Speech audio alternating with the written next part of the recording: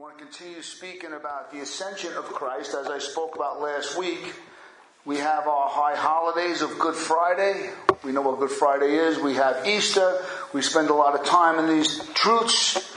And then all of a sudden we just leave the ascension and we forget that Jesus Christ was physically and bodily raised to the right hand of God. And what does that mean for you and me today? Does it mean anything? Well, you're going to find out it means a lot more than you might think. And so I'm going to spend some time on that in the book of Ephesians. I will read 15 to 22 and then chapter 2, verse 6. What happened here? Get over here.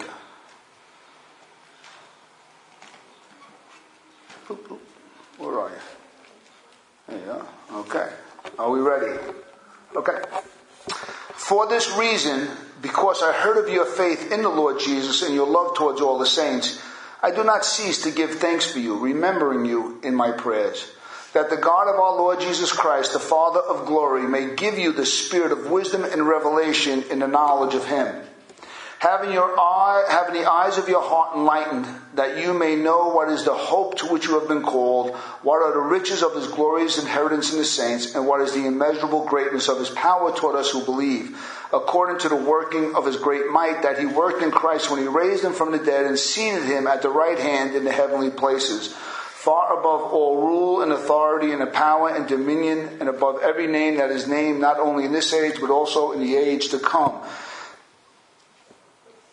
And he put all things under his feet and gave him as the head over all things to the church, which is his body, the fullness of him who fills all in all. Chapter 2, verse 6.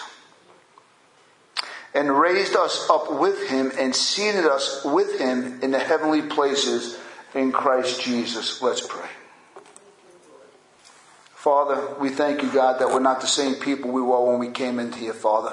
We know that you have given us a high status. You have given us great spiritual authority to live the Christian life and to carry the Christian message, Father God.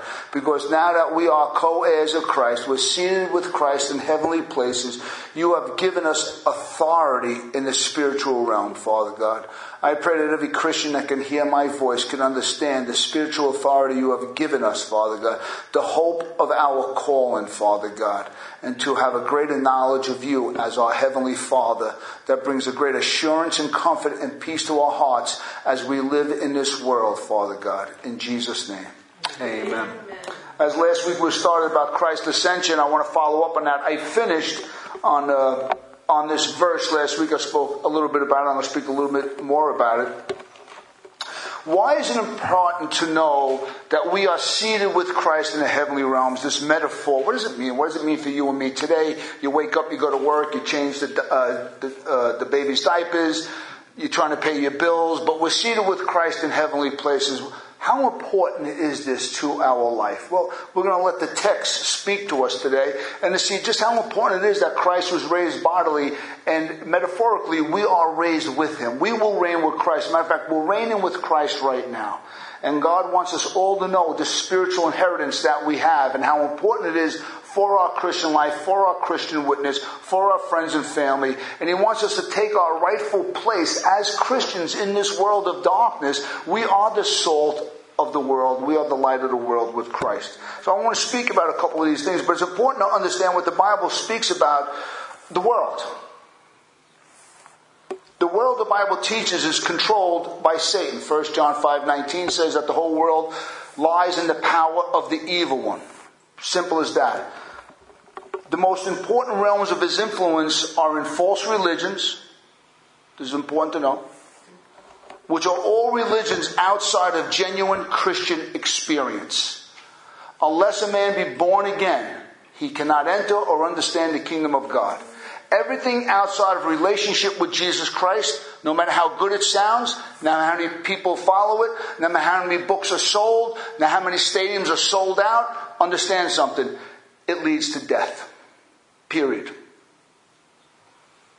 World governments, philosophies, ideologies, all have to bow to Christ. They're all satanically influenced. Any approach to life on planet Earth that does not lead to men to repentance and faith in Jesus is satanic. Anyone. Even what half-truths they might have. Because Proverbs 14:12 says, there's a way that seems right to man, but in the end it leads to death. So what is it to know all knowledge and have all experience, but forfeit your soul?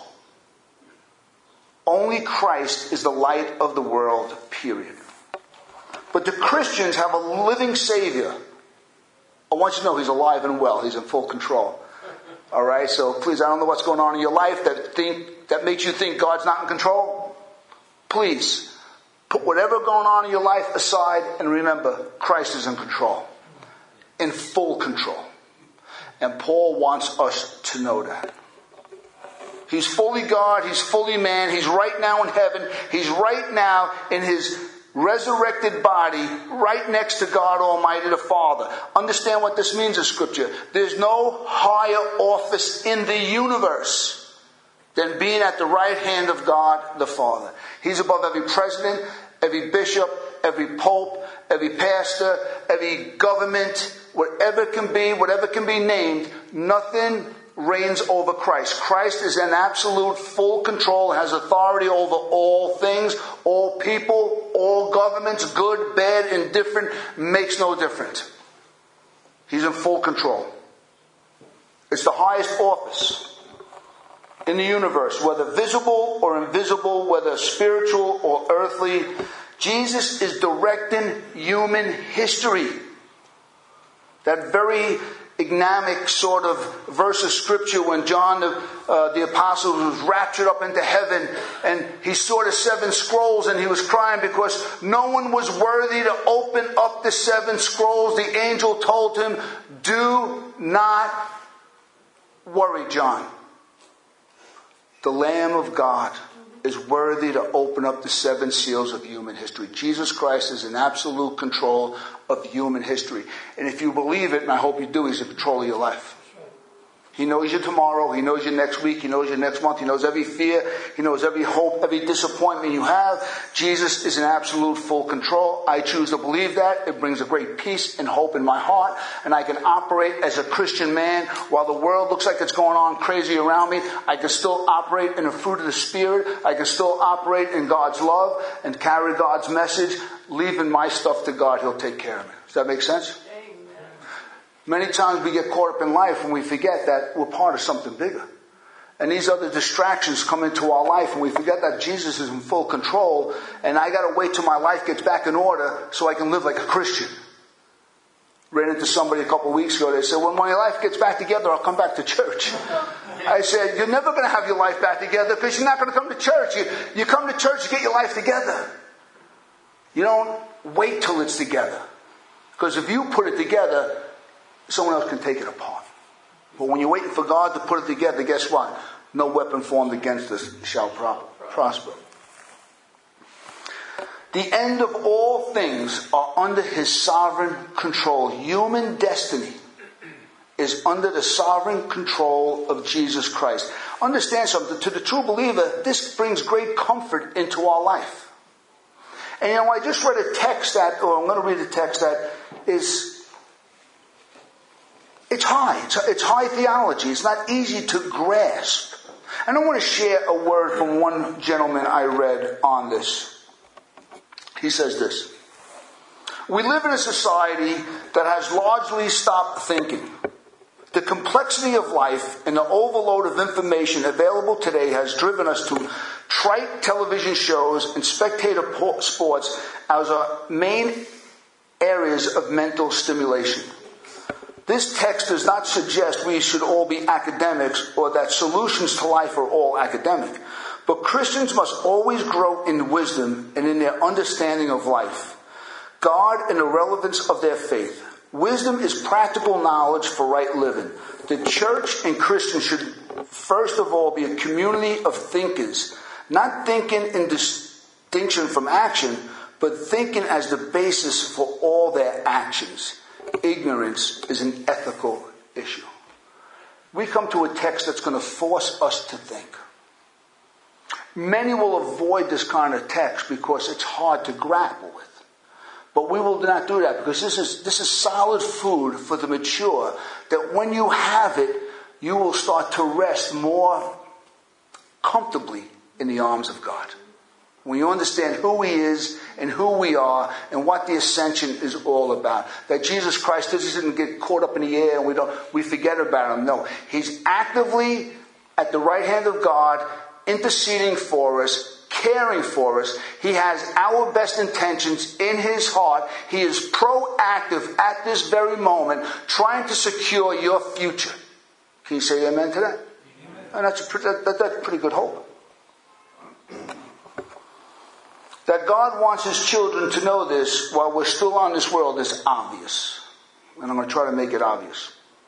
The truth we just read in these scriptures is actually a prayer of the Apostle Paul. It's actually prayer. And that says everything about the content. A prayer from Paul, he was their spiritual father. He birthed this church. He was the shepherd of their souls. He loved this church. He loved the people in this church. And Paul, like always, he encourages his congregation, and that's what he did. Then he prays for them. And his prayer is insightful for us today as much was for them. He knows that God has opened their hearts and minds to these elevated truths about Jesus' authority over all things.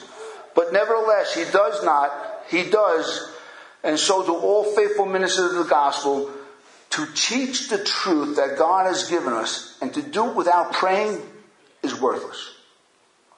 Please hear that. To learn Christian truth without praying is an empty endeavor. One of the things that John and myself do constantly is to pray that God will enlighten the hearts and the minds of the people at Sonship, that you can grasp the knowledge of God and you can appropriate it in your own personal lives. I can do the best I can to explain the text and to bring it forth in its historical context, but unless God does a greater work in our lives, we're going to miss it. How many people like to read their Bible? How many people like to pray and read their Bible? I hope both hands went up, because without the prayer, Bible is going to be very, very difficult. But when you're praying for God to open up your eyes, make this your prayer, that God would open up your eyes to understand what the Bible teaches us. There's 4 things I want to touch upon tonight. I'll probably only get to 1 or 2. There's really 1 or 2 that's really important to me about the resurrection and the ascension. That is an important part to our Christian life. 1 second.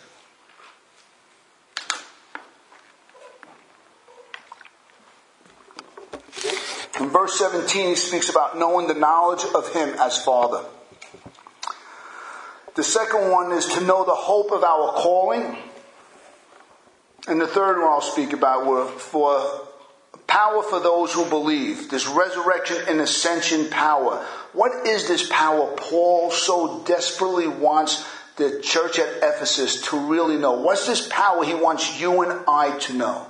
This is really important. I'm going to spend some time on hope today and the power of the resurrection in witnessing and living the gospel life. Why these are needed today, or I should say, Paul, like all ministers, wants his congregation to grow inwardly, to mature. John and myself, Patty, as ministers, we want you guys to understand just how powerful you are because of Jesus Christ. In every sphere of influence you're in, just what Jesus Christ has done for you. So important to understand. God wants us to be unshakable in our faith. He wants us to be unstoppable in our witness. And unrelenting in our fight against all opposition. This is the call and the hope of the Christian church. I'm going to ask you, is your faith unshakable? How would you like to have unshakable faith? How would you like to be unstoppable in your witness? Under the threat of death, you will gladly continue to what? Share Christ with others. And no matter what the devil throws against us, to be unrelenting and getting up and doing it all again tomorrow. As Paul did every time they chased him around and they chastised him and they stoned him and they whipped him, he just got up and went to another town. He was unrelenting. And that's what we're called to do. Because what Christ has done, who He is, and how we're seated with Him in heavenly places. Let me give you a little history of what's going on over here. Why it's needed. Ephesus was an extremely pagan city.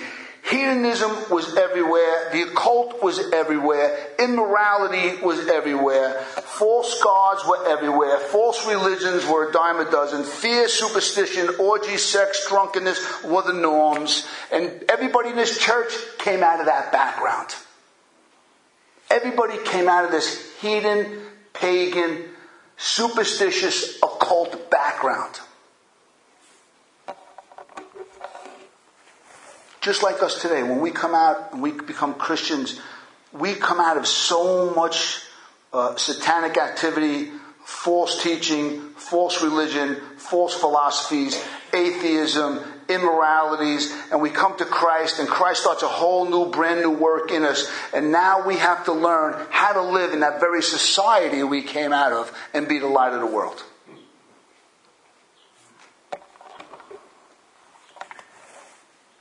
We have to realize that the resistance to the Christian faith is still as strong today as it was 2,000 years ago. Paul wanted his congregation to know who they were in Christ. Did you ever hear put on the full armor of God? Did you ever hear that? Yeah. You know what it means? You sure? Did you put it on this morning? Because if you put it on this morning, it's too late. If it's not in you already, it's who Christ is and who we are in Christ. This is why. If I have to get dressed in the morning and put it on real quick, you're never going to make it. It's got to be living in you on a daily basis. To understand who Christ is and what He has done, this is putting on the full armor of God. It's a slow dressing. It's called maturity. It's maturing in the Christian faith. As we mature in the Christian faith, we put on Christ. We put on the helmet of salvation. We have the breastplate of righteousness. We have the sword of the Spirit. And we can do battle every day, no matter how relentless Satan is against us, no matter how immoral the culture gets, no matter how many false religions and ideologies rise up, we stand strong. This is what's going on in the background here. As we read before in chapter 2, verse 6, Paul wanted his congregation to know that they are seated with Christ. This all happens as a Christian begins to know God as Father, as Paul says in verse 17, that you may know God the Father. This is what Paul wants his congregation to know. When a young Christian is saved, he's saved, she's saved, they know something different has happened, they know something great is going on, they know that Jesus is the Son, they know that Jesus is real, and they're coming to follow Jesus. But what we really need to know is to rest in the loving arms of God as our Father. The sense of security and assurance and of strength. This is what God wants us to know. A safety and assurance takes root in our heart. That's what Paul is praying for. Instead of fears and superstition, that's what they came out of, being at the heart of their existence. Now peace and comfort are the great intangibles of this Christian's life. That's what God has for us. And the believer has to know, as if he or she is in heaven with Christ, or at least in the way Jesus lived his life on earth. To be in Christ, for the believer, is to live in a deep trust to God the Father. That's how Jesus lived. That's how he lived his life. He lived his life under the law in a deep trust that God can do all things through him. And that's what God has for us. We'll speak more about this later on. The next thing Paul wants them to know, and to us to know as we get closer to know God as our real Father, is the surpassing greatness of his power. Let's just go read that again. Can we pull that up? Verse 18. 19. Have it? Yeah, thank you. And what is the immeasurable greatness of his power toward us who believe, according to the working of his great might? That he worked in Christ when he raised him from the dead and seated him at the right hand in the heavenly places, far above all rule and authority and power and dominion, above every name that is named, not only in this age, but also in the age to come. And And he put all things under his feet and gave him his head over all things to the church. Let's hold on right there. Paul wanted the believers to know in Ephesus that the fights they were up against could have no match to Jesus Christ as the head of the church. Jesus Christ is the head of every government, every principality, every demon, every satanic influence. Jesus Christ is the head over. And guess what? We need to know that today. When we see what's taking place today in the government, what's going on in America today, the Christian needs to rise up, not be quiet. I ask everybody in this room, why are you quiet? Do you know you're seated with Christ? Do you know you have spiritual authority? Do you know when you speak and you use the name of Christ, things have to happen? Do you understand you have the power to open up the hearts of other people? As you tell them the gospel truth and you go toe-to-toe with ideologies and you go toe-to-toe with satanic influences and the doctrine of the demons and you speak about your loving Savior, guess what? You are walking in authority. Too many Christians, unfortunately, don't know who they are in Christ and how much power is at our fingertips in the name of Christ. We don't back down. We keep going. We keep sharing Christ. This is what it means to be in Christ. This is what it means to be seated with Christ in heavenly places.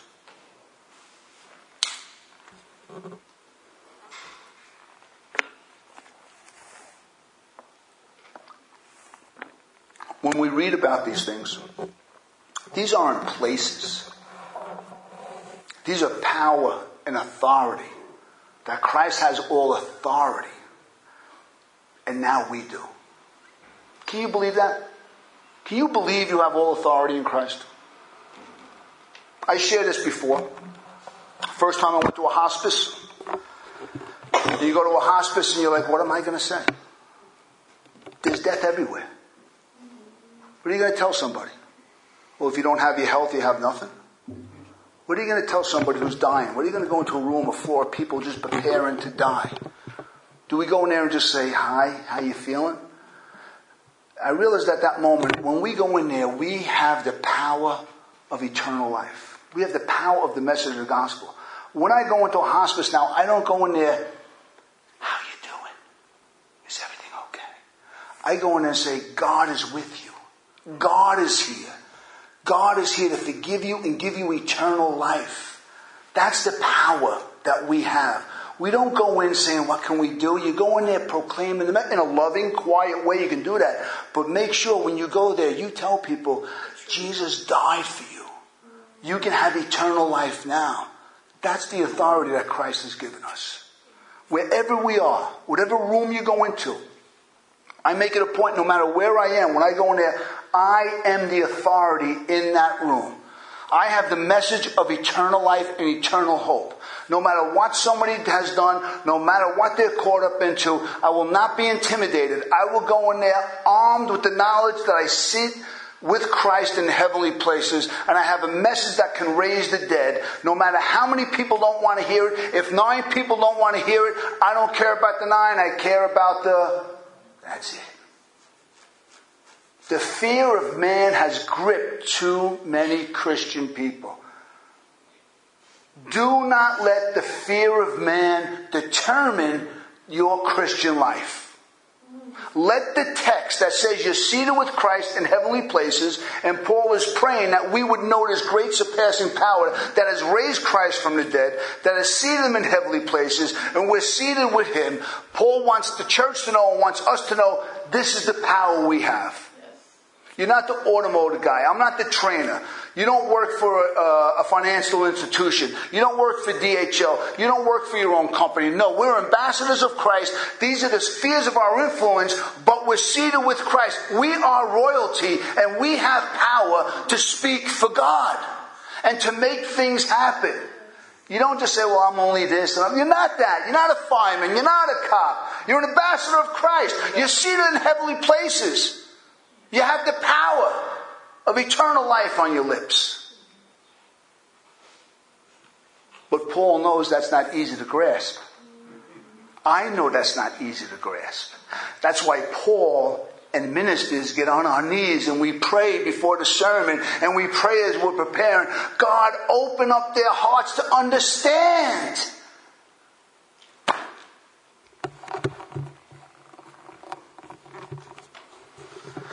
The believer in Ephesus, as today is the believer in Brooklyn, need to fight against all the schemes of the enemy. Listen to Ephesians chapter 6, verses 10 to 12. We all know it. Finally, be strong in the Lord in the strength of His might. Put on the whole armor of God that you may be able to stand against the schemes of the devil. For we do not wrestle against flesh and blood. This is not the president we're fighting against. This is not the Pope we're fighting against. This is not the mayor we're fighting against. This is not false ideologies we're fighting against. This is satanic. We do not wrestle against flesh and blood, but against the rulers, against the authorities, against the cosmic powers over the present darkness, against the spiritual of evil in the heavenly places. This is what we're fighting against. You know that person on the job that doesn't want to hear about Jesus and is trying to turn everybody against you? It's not him. You know the family member that doesn't like you reading your Bible? Do you know the family member that doesn't want you speaking about Jesus anymore? Do you know the family member that's upset that you're born again now? Do you know that family member that's... Listen to me. You're the authority, not them. That's right. And guess who's behind that? It's not them. It's satanic. Paul makes it clear. That's why we need the armor of God. Our mind and our heart has to be pre-prepared for battle by knowing who Christ is, what He has done, and who we are as Christians now, and what I can do for Christ. I remember the first time when I was saved, a couple of weeks, I handed out my first tract. I've shared this before. I was so scared. But I took my tracts, and I went down to the water, and I was handing them out by the pier. And there was this one guy coming. I said, oh, God, man. Tremble. I was sweating. And I went up to him and I handed him the tract. And by the time he opened it, I probably ran a mile. And I turned around, he was reading it. But you got to take the baby steps. Now, it makes no difference. You can hand out a tract, you can speak about Jesus. I don't care, friend, foe, it makes no difference. We can do it. Doesn't mean we don't have fear and trembling, but we know who we are in Christ, and we do it. Amen?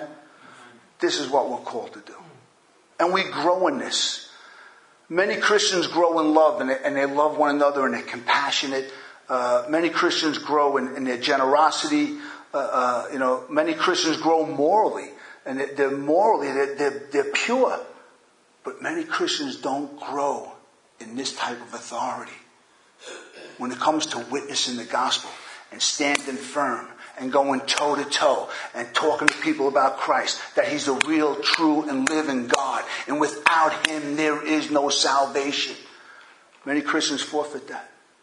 The eyes of their heart have not been enlightened. That's why we pray. I think it's the last frontier for a lot of believers. I ask you today, where's your witness? Is it starting to grow? Are you starting to pick that up?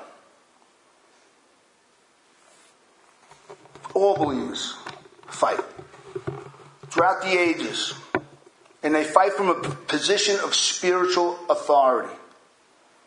And that's what this text is about.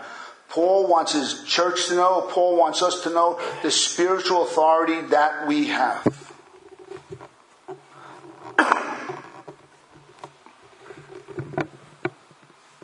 You ever see someone set free? You ever see someone set free spiritually? Have you been used by Christ to lead someone to Christ? Do you know what it's like when someone says, thank you? Thank you for what you've done. Thank you for telling me about Christ. Thank you for telling me about Jesus. Do you know the joy? There's nothing more invigorating.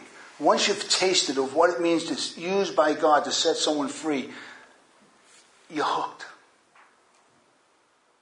Understand something. That's what we hear. That's why John...